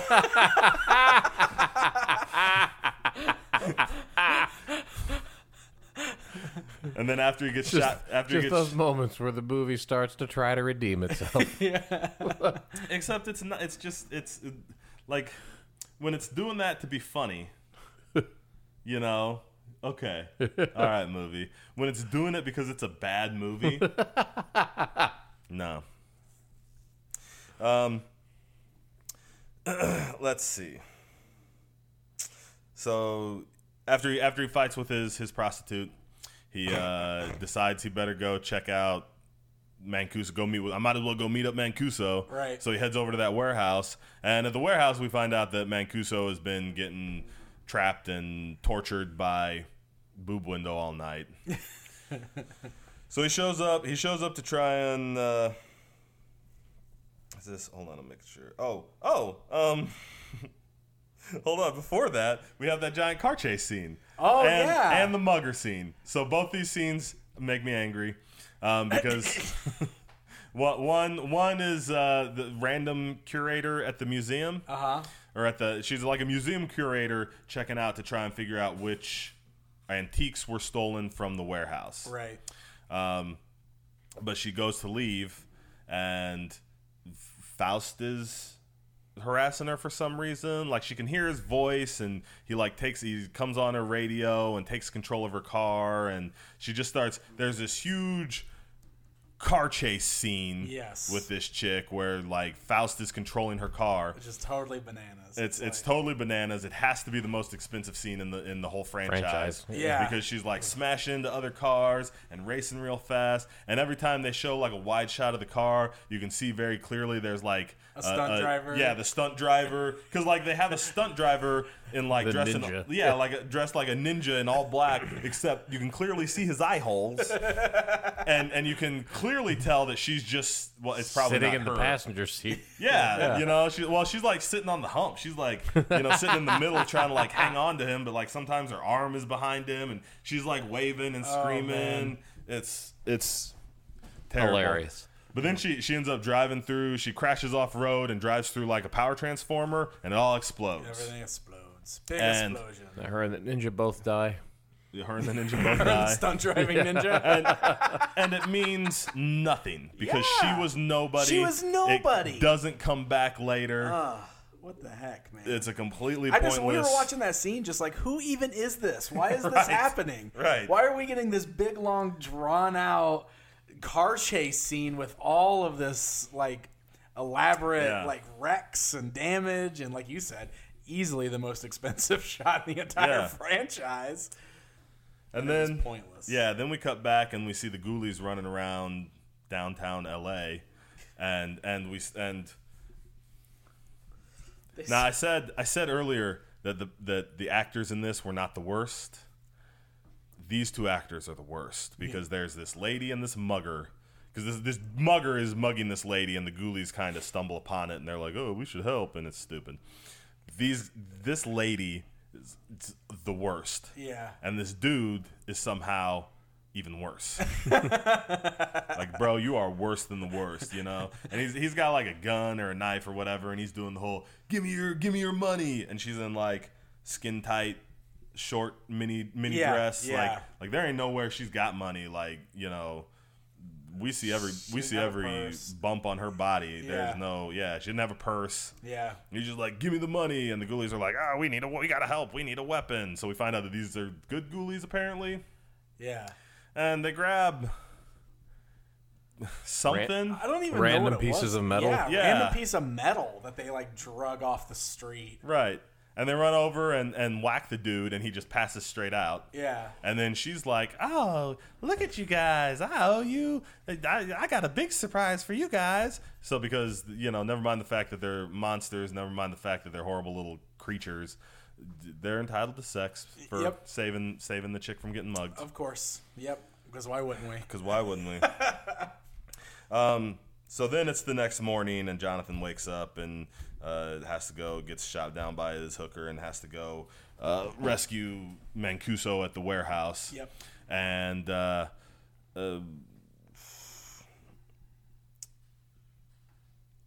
shows up. Well, he shows up and tries to rescue Mancuso, his partner, and like he's about to carry him out, and Boob Window pops up, and she's like, "Give me the ruby."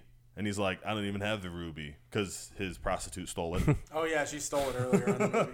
Yeah. So he's like, "I don't even have the ruby. I don't know what you're talking about." And she's like, "Oh, that's disappointing. Mancuso, kill him." And then she leaves, and Mancuso and Jonathan just have this big, out of the middle of nowhere fight for no reason. Yeah. And like they grab oars. Like they're in this warehouse, and all of a sudden they've got oars that they're like sword fighting with. And And there's like the table of the antique vases that he just starts smashing. Like they try to cut the scene to where it looks like he's swinging this oar at Jonathan, except he's very clearly just smashing these vases. Right.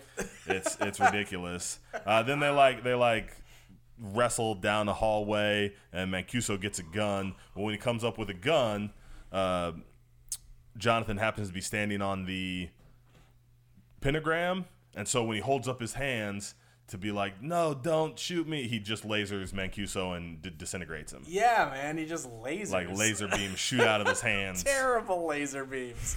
Oh my god, the special effects. They wasted their entire budget on the car chase. Yep. So then while they're trying to figure while that's they happening, saved for 4 movies for that car chase. Let them have it. well, then while all that's happening, the Ghoulies and Boob Window have both broken into Jonathan's house, and they just trash his house. I don't know why the Ghoulies just show up and start eating his food and drinking all his alcohol, and then Boob Window comes in and starts trashing the place looking for that ruby, and the Ghoulies are kind of like hiding from her for a minute. Yeah. But then she like sees them because they're just under that weird bed, which is way too high. Like, just also, they built a bed that was high enough for the Ghoulies to hide under, and still like shoot them. And there was no mattress on it. Remember? Yeah, there was no totally mattress. just a blanket laying over the frame for that scene where she flipped it. Yeah, because she like turns around and flips it and sees them. But then I mean nothing happens. Yeah. They all just leave. Like she's like Ghoulies and runs out or whatever. I don't even remember. They run out. And she like ends up. Does she kill the building super, something? I don't know. This movie's terrible. I was gonna say weird. So after the Mancuso fight, and after that, then Jonathan is at the doctor's. Kate showed up, made him go to the doctor's, and he's like in the middle of getting dressed when she comes in, and then the doctor and she's like, "You probably need to stay here." And then the doctor comes in. The doctor goes through the list of all these things that are wrong with Jonathan from this fight, and it's like, oh, you've got hemorrhaging and possible internal bleeding and 3 or 4 broken ribs and, sprained this or that and a hairline fracture above your eye and you might have, concussion and whatever else. And we're going to need to. And so first of all, they go through this whole list of stuff that he got from this fight. Yeah. Which I know you can get hurt pretty bad in like real fights. Yeah. This is not the movie where people get hurt like that in those real fights. Like don't come in here and try and inject. Yeah. They had a fist fight. Also, he looks totally fine. Yeah, he looks fine. He's not a bruise or scratch on him. He's got this hairline fracture in his orbital socket, but oh no, he's not. Does he have a bruise? Does he have a black eye even? Yeah. No, he does not. Yeah, totally fine is not the right way to say that. I mean, he looks like life's been hard, but he looks exactly the same as he did before the fight. Right, yeah. So then and then the doctor comes in. So after that, the doctor's like, we're going to have to keep you overnight, and we're going to perform a bunch of tests, some probably involving a catheter, which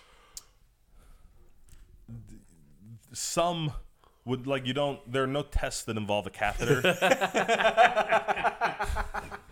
doctor was real happy about it. Yeah. This is a catheter. Yeah.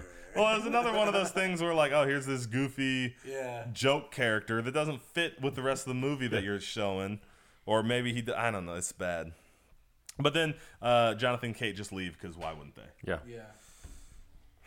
In fairness, that's how I would act at a real doctor's visit if that was the case. Oh, for sure. If they were like, you got all this stuff inside, and I'm like, I don't know, I feel fine. And they're like, well, we're going to start plugging stuff in. I'm like, nope. That's fair. Yeah. That's fair.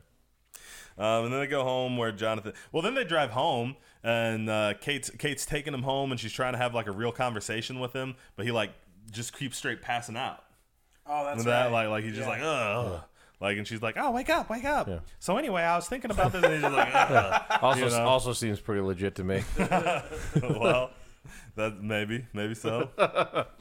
But then she gets him home, drags him upstairs, and he passes straight back out. And then his prostitute comes home, and she's just super rude to this poor lady for no reason. Yeah. Like, she walks in and she's like, hey, oh, Kate, you must be Kate. Is Jonathan okay? And she's like, he's asleep. You should probably head on out. She lives there. She's like, I'm going to have you arrested. Yeah, she's like, for what? Right. And it's just this totally like, this total, I mean, Kate is clearly the bad guy in this scene. Yeah. Just for these two to have a showdown a showdown for no reason that nobody cares about. But the hooker walks outside and immediately gets kidnapped by Boob Window. Because she's got the ruby. Right. Oh, that's right. Because she's got the ruby. Mm-hmm. We get that because Kate sees it and wakes Jonathan up, and she's like, we gotta go rescue your hooker. So they jump in the car to go rescue the hooker. We had also at some point in there we had seen the part where the Ghoulies showed up at that street where there were a bunch of prostitutes. Oh yeah. And this truck pulls over to pick up a prostitute, and they jump in the back of this truck. Well, for some they were reason. like, "Oh, look how this works. A car pulls over and somebody gets in. Yeah. So we just gotta wait for one of these cars and we'll get in it." Right. And so that's what they did. Yeah. So they just climbed in the back of the truck. Yep. This truck that was picking up a prostitute, and then they're like, "Well, this truck will hopefully take us to Jonathan," because that was their logic for whatever reason. So Kate and Jonathan are on their way to rescue Jonathan's prostitute when that truck pulls up next to them. Yeah. And instead of doing something plot relevant, like have the Ghoulies see them and like, oh, jump out and ride on the top of the car or climb into the back of it or whatever, that the driver just throws a full condom out his window. Dude, oh my god. Through the hole. Through the hole that had been shot in. Yeah, and indicates lap. Yeah. For no reason. And then he just drives off and she's like, and she throws it out the window. And that truck driver just drives off. And the Ghoulies don't even pop out and make a joke. Nothing like that just happens. Yeah, that just happened. And she's like, oh my gosh. And Jonathan's just like, oh, what happened? I guess we better continue on to the climax. I forgot about that. That's so stupid. Just dropped it right in that freaking It just fell right in that hole. Yeah. The cartoon hole, yeah. So also on this drive, Jonathan reveals that this is where we find. So finally, all this time later, we get the reveal that Faust is Jonathan's dark half, and when he was younger, he meddled with black magics or whatever. And Kate's it's this. Like it doesn't fit at all because nothing Kate says is like, oh, you're crazy, this didn't happen. She just gives him this look like I can't believe I'm in this movie. Yeah. And then she just accepts everything he says. Yeah. And she's like, well, cool, we should probably pull over so that I can call for some backup. He's like, that sounds like a good idea, and pulls over this payphone, and she gets out and he drives straight off. He just leaves her. Yeah. But luckily that truck driver is there because she goes over and pulls that truck driver out and steals his car. Yep. which has the Ghoulies in it. Yep. They're not Ghoulies. Not Ghoulies. Listen, no, man. No Ghoulies in that car. Listen. There's no Ghoulies in that car. I'm not.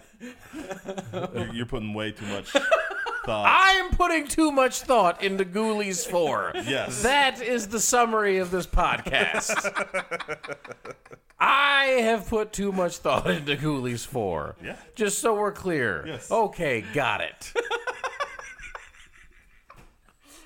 Oh my god. Commence. So it's the climax. We gotta. Yeah. So it's important. So we're almost done. I gotta sit over here and reevaluate some things.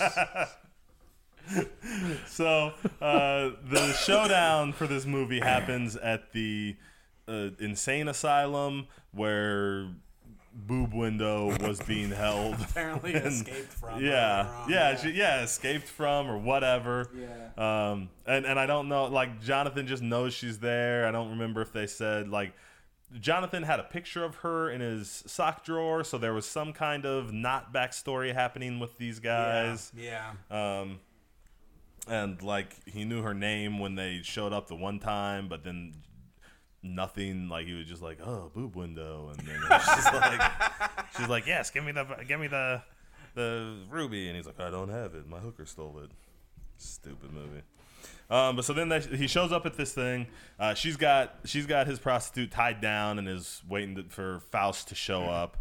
He pulls up at front, starts creeping through the asylum, And oh boy, I know where we're at. So like he walks into a room and falls over. Okay. Yeah, like I don't remember why he fell, but he absolutely walks in this room and like trips or ducks or something. He just falls over because he's got to do that thing. Like all of a sudden, there's like a pair of high heels in front of him. Yeah. With legs and like the slow pan up the legs, and there's this beautiful woman in a sexy red dress. And she's like, "Oh, hello, Jonathan." Looking all Jessica Rabbit. Yeah, she's like, "Happy birthday. I have a surprise for you. Meet Bongo." And she pulls in this giant man on a leash. Yeah. And Jonathan is like, "Oh, no, not Bongo." You know, like, I mean, there's like... And then he has this fight with this big giant dude for like 30 seconds and then beats him up and knocks him out cold. Yeah. And Lady in Red just vanishes. Like, and not like she vanished like there was a spell that left. Like she brought in Bongo and then she walked away when they started to fight, and they never bring her up. She wasn't anybody. They don't come back to her. He has this giant like Bongo is just there, and he like punches him in the stomach and he can't hurt him, but then he punches him in the face and Bongo is just knocked out cold. Dude, like this scene was insane. I was so confused because I was certain that I missed something. I was like, who is she? Right. What was that? The ninja girl? No, that wasn't the ninja girl. Who is this lady? Who's Bongo? Why does he know about Bongo? Right. What is going on? Yeah, this scene happens. It lasts for 30 seconds. They move on. It never gets brought up again. Yeah. There was no setup for it. Yeah. What the hell? Like a whole B story got cut out of this movie somewhere. Yeah, it's like they cut all that stuff out and forgot that scene. Well, no, they needed that scene because nothing else happens in this climax, so they needed a fight here. Man, it was bananas. So Jonathan goes out for the final showdown, and Boob Window just like he comes out with a gun and he's like, "Don't make me do it," and she's like, "You can't," and she like force throws his gun out of his hand, and then he just turns into Faust. I'm so happy thinking of Faust. Like, and it's not even there's no effect to him turning into Faust. They just hard cut. You know, it's one of those where like in one scene, like they're shooting straight at him, and like the scene doesn't change, but they just like cut, and 1 minute, one cut he's Faust, one cut he's Jonathan. There was no special effects, and they've got there's like glowing, like they did like a overlay of him over when they were maybe going to sacrifice Jonathan's prostitute. Oh yeah, there's like this. He's like floating over her. Man, that looked bad. It was so bad. At least it was an effect. This was just like a cut. Like, Jonathan, I'm Faust. Yeah. And Kate shows up, and 3 inmates come out because apparently the when she escaped, she let all the inmates out, I guess. Yeah. So like the 3 inmates come out, and Kate just knocks them all out with one punch each. Right. I mean, like, and it was pointless. It was bad. Like, it was bad choreography. I mean, this whole movie has been bad, but like it wouldn't have been worse if she had just like punched them all with one punch, you know? Yeah. You know, and they all just knocked out, you know? But then she goes back and walks out and finds Jonathan, because now Jonathan is Faust, and we can see that they have the same face, and he's totally about to stab his total shocker. He's totally about to stab his prostitute, and Kate pulls a gun on him, and she's like, "Don't do it," and he's like, "Oh, or what?" And nobody force throws her gun. She just stands there. And he starts walking towards her. And at this point, the Ghoulies have been watching all this happen, and they're doing this thing where they're like, "We can't get involved. Bad mojo. Let's just wait here." And then when Jonathan starts walking towards her, and Kate can't shoot Jonathan, so they're like, we gotta help. So the Ghoulies run out there and grab the ruby from. Does Boob Window have it? I think so. I think Boob Window has it because they run up and grab it from her, and she starts like chasing them around the altar, like, and then they throw it to Kate, and Kate takes it, and first she catches it, and she's like, zaps boob window. Oh, so that's now right. she's got the ruby, and she like uses it and zaps boob window, and is that where the portal opens? Yeah, that portal vortex opens. Favorite. And she's like, no, and then she runs backwards and fades backwards. off. Oh my god, it's amazing, dude. Well, because it's clearly supposed to be one of those things that like sucks them in, but they didn't have getting sucked in. They didn't have any sort of like stunts or choreography for the like getting sucked into the portal. So they were just like, okay, then just run backwards like you're getting sucked into a portal. So she takes these, because she's in her heels too, so she takes these tiny little backwards steps. Yeah, and like off center, like she kind of goes off to the side of the portal. It's amazing. It's so bad. And then the Ghoulies are like, the Ghoulies immediately are like, awesome, there's the portal, and they just dive into the portal, so they disappear. Yeah. Not Ghoulies. Yeah. And then then she turns around and she zaps Faust, who like screams and then does the exact same backwards run thing. Yep. He's like, ah, yep, runs backwards and into the disappears portal. into the portal. And then before the portal can close, normal Jonathan and Mancuso both jump out. Yeah, Mancuso's fine now. Yeah, he's just fine. Perfect. They jump out and the portal closes. And then what happens? Everybody's entitled to sex. Oh, yeah. Because Jonathan just walks over to Kate and he's like, oh, Kate, I can't believe you saved me. And they start making out. And right in front of the prostitute who has, up until this moment, been his girlfriend. Right. But it's okay because Mancuso goes over to check on her. And she's just like, oh, has anyone ever told you look like Al Pacino? Yeah. And he's like, oh, no. And they start kissing. And so then like the two couples leave, and like as they're on their way out, oh gosh, yeah. Then like they walk out, and then like it cuts to the scene, and it's like the ruby laying in the grass, and hand comes down and picks it up. But then it's just the Ghoulies. Yeah. And they're like, all right, see ya. Thanks for coming. And the other one's like, prepare for us. We'll be back in Ghoulies 4 Part 2. Yeah, Ghoulies 4 And then the Part portal 2. opens back up, and they dive into the portal, and the credits roll. And woof. I want to fight everybody involved. Man, I can't believe this movie. I cannot believe that they were like, okay, Ghoulies 4, we're going to take it back to its roots. But not really take it back to its roots. Like this is gonna be the direct sequel to the first one. We're gonna use the same main character, but now it's a police procedural. Yeah. with a ninja girl and not Ghoulies. Yeah. Well, it took it back to the original's roots in the sense that this entire franchise is made up of movies that don't make any sense and don't go anywhere, and a lot of the scenes don't play together well, and they just took it to the next level on this one. Oh my god. All four of these movies are like totally different genres from each other, they feel like. It's unbelievable. But not in the good way that like Evil Dead, because all four of the Evil Dead movies are different genres. That's true. They all feel very different from all each these other. movies are trash. Man, it's unbelievable how different they are, and it doesn't feel like they were made to be like, I don't think anybody was like, I mean, I guess somebody had to be like, let's do a what if we did a comedy for the third one? Yeah. Except it's like, it's not. Ugh. Yeah. What? Ugh. Guys, it's bad. Well, these movies turned out completely different than I was expecting. When I suggested Ghoulies, I remembered watching Ghoulies 2 one time and thinking it was kind of fun, and I thought all four of these movies were going to be similar in tone, and I was very wrong. So I would like to apologize to everybody involved for bringing Ghoulies into your life. My bad. I don't forgive you. I will be exiting the show, and I mean, I want you to stay on the show. You're just not allowed to pick horror movies anymore. I'm not allowed to pick anymore? No. Dang it. No. But the Puppet Masters.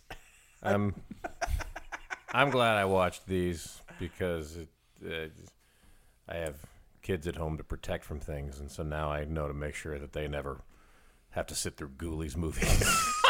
I can warn them when they're of age. Just warn them. Yeah. Don't do it. Are there any good horror movies out there, Dad? Don't. Not Ghoulies. Not the Ghoulies. Oh, man. I'll take that bullet for future generations. But at least they've got that box art, right? Man, no. No? No. Because now that box art is always going to be, like, in my head attached to these. Anytime I think... It means something different now. Yeah, it means something different now. Pain and suffering and so much anger. I'm so... Ugh.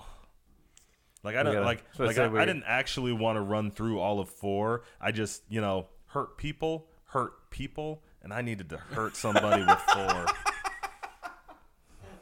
I just needed to spread that misery a little bit. We still got the format to stick with. No. Yeah, I don't even know how to apply that. I am not giving Ghoulies the benefit of the format. I did not enjoy those movies.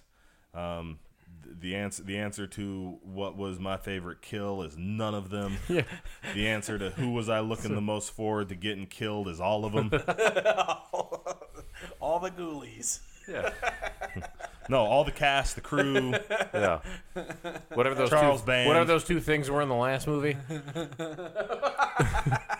And whatever those 2 were. Man. Bad. Yeah. Bad movies. All right. Ghoulies, everybody. But we'll be back next week. Yep.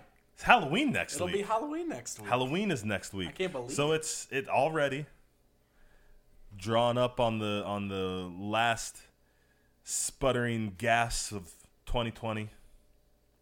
And we're gonna close off this Freak Easy season in a big way. Mm-hmm. Coming back to one of the all-time greats, one of those heavy hitters. There you go.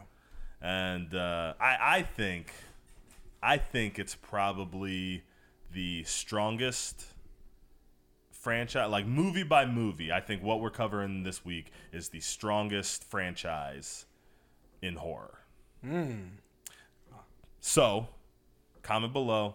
What do you think it's going to be? Oh, we're not even going to tell him? We're not going to tell him. We're not even going to tell him. You got to wait a week. Oh, okay. Going to pop up. What do you think it's going to be? Until then, while you're down there, also like and subscribe. There you go. And if you're listening to us on your favorite podcasting platform because you prefer the audio version, then you've probably found us on Stitcher, Podbean, Apple Podcasts, Google Podcasts, Spotify. Anywhere else? That's pretty much it. That's all of them. Man. We're there. Man. Phantom Dan? Mm-hmm. Any final words? Ghoulies never say die.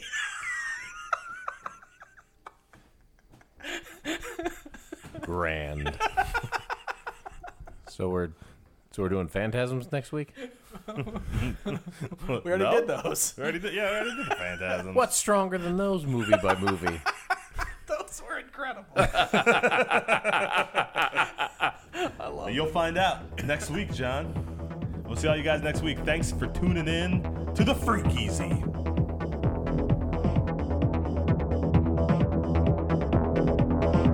The Geek Easy Podcast is a production of PixelDan.com. Musical tracks used in the intro and outro are used with full permission of the respective owners or creators. Intro and outro narrations are provided by me, Brian T. Stevenson.